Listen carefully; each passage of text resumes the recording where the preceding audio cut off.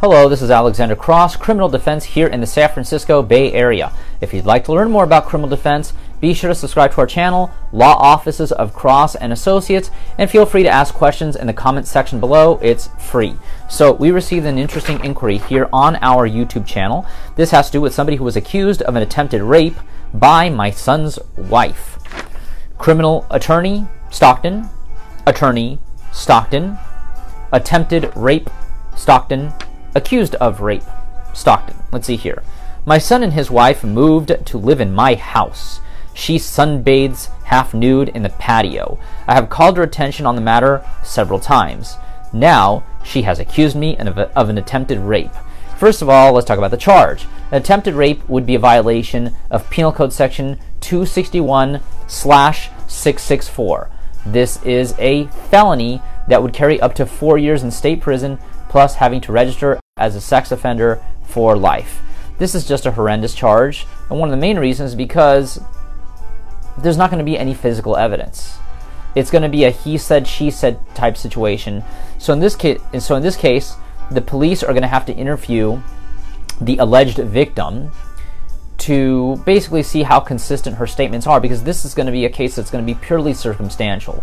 Now, there may be situations where maybe this alleged victim may have told the confidant, hey, I'm going to make this story up because I'm pissed at so-and-so or whatnot. But if you don't have any of that to back up your version of events, it's just going to be her version of the story versus yours, and it's terrible. I personally do not believe that people should be convicted on simply the statement of the victim, but unfortunately these things happen. It's going to be necessary. And also, one more thing before I continue. Never, ever, ever speak to the police. I know you're thinking, well, I'm innocent, I have nothing to hide, it doesn't matter. You might say something that they can interpret as incriminatory, so it would be best if you simply remained silent. Remember your Miranda rights. You have the right to remain silent. Anything you say or do will be used against you in court, and you have the right to an attorney. Please, please, please exercise your Miranda rights. It's going to be necessary to go to court, enter pleas of not guilty, order copies of the police report and any other physical evidence that they might have, although they probably don't have physical evidence. The judge would have to give a new court to come back and start discussing the matter with the DA's office. Now, some of the evidence they might try to collect will be by way of a pretext phone call.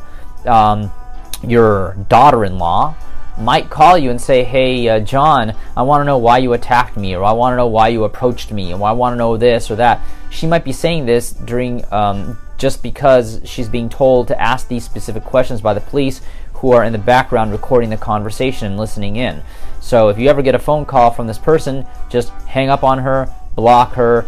You shouldn't have any contact with her anyway, because they could start saying that you're trying to intimidate the witness. So you have to be very, very careful with these things. Regardless, if you'd like to learn more about criminal defense here in the San Francisco Bay Area, be sure to subscribe to our channel, Law Offices of Cross and Associates, and feel free to ask questions in the comments section below. But if you've been accused of a crime and need representation in court, call us now for a free consultation at 1-800-862-7677 here in the San Francisco Bay Area. On our next video, we're going to be discussing the case of somebody who's been having a sexual relationship with a minor of the same gender. Criminal attorney, Stockton. Accused of crime, Stockton. Attorney, Stockton. Rape charge, Stockton.